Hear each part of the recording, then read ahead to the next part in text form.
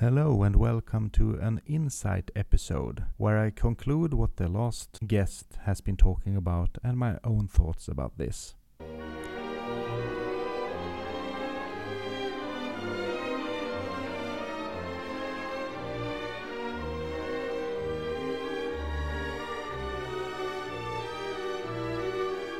First of all, if you're looking for a Christmas gift for anyone in your surroundings who is somewhere between 9 and 15 years old and maybe doesn't even like to read books, I have a splendid suggestion.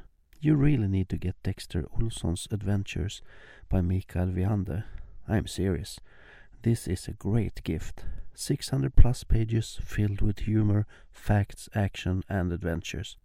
I don't get any promotion by saying this. Michael does not even know I'm saying this.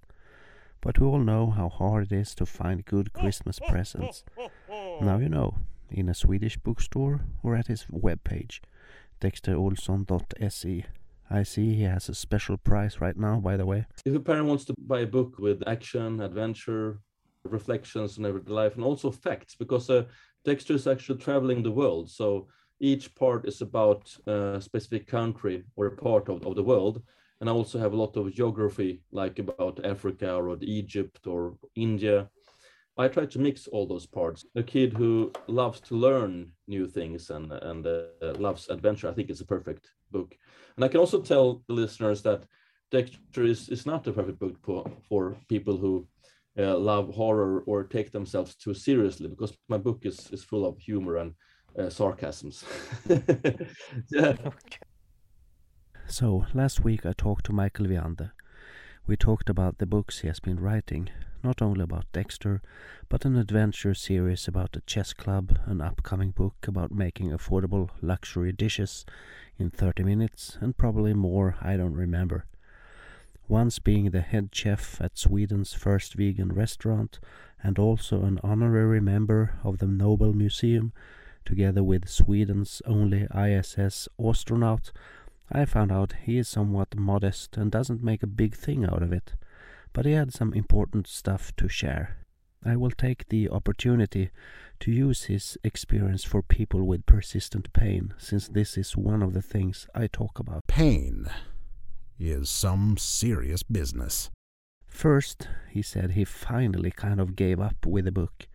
Yeah, it has not always been like that, and somehow why I don't speak so much about that, because I was dreaming about it before, and I had so many struggles, with the bookstores, and I just gave up. But then they started to ask me, and now it's a win-win, and it's really amazing. So now I'm welcome everywhere. No one wanted to listen, but now the bookstores are actively advertising his works. Persistence and perseverance. Never give up in things you believe. Do believe that you will get better and never give up on that thought. Never. In this way, the tide will turn just like it did for him. Here's your winner. Secondly, he had to choose to become a chef because he didn't have the grades to do anything else.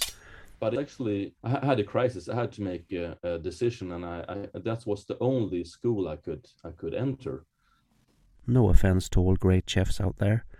He had to adjust life to the practical circumstances, and so do you with your pain. You might not get your life back, but you can change it. So do it. If I could, I would give you examples, but I know every listener has a unique life. I have had patients who started a new business, got a divorce, moved to a warmer country, got a new education in their 50s, all above successful. They dared, and they did. Their life and pain got better. There is a Swedish comedian, Hasse Alfredson, who pretended to be different people, almost always with the same family name, Lindemann. He once was a swimmer who was supposed to swim over the English Channel. Suddenly a big ship turned up.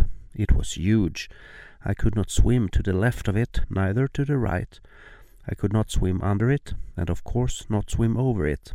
So what did you do? His comedian friend Tage asked him. Well, I swam to the left. But didn't you just say you couldn't do that? Yeah, but what the heck should I do? Next tip, love yourself. That was actually a direct advice from Michael. There are so many negative things around us, and you will not be able to get better if you do not love yourself. You are not crazy because of your pain. As long as you love yourself and accept the body you're residing in, you can work with it. So I think people should stop playing games and starting to really know themselves. What I try to teach people is to laugh at their shortcomings and to really appreciate their strengths and their personality. If we don't love ourselves, we can't love other people. And I think the meaning of life must be love. I would like to end with a mental exercise. If you're driving a car, don't do this.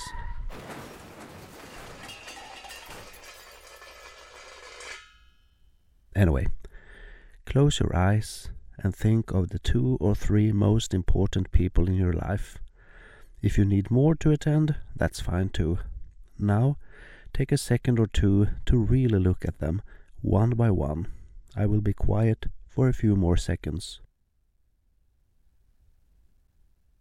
Now I have one question.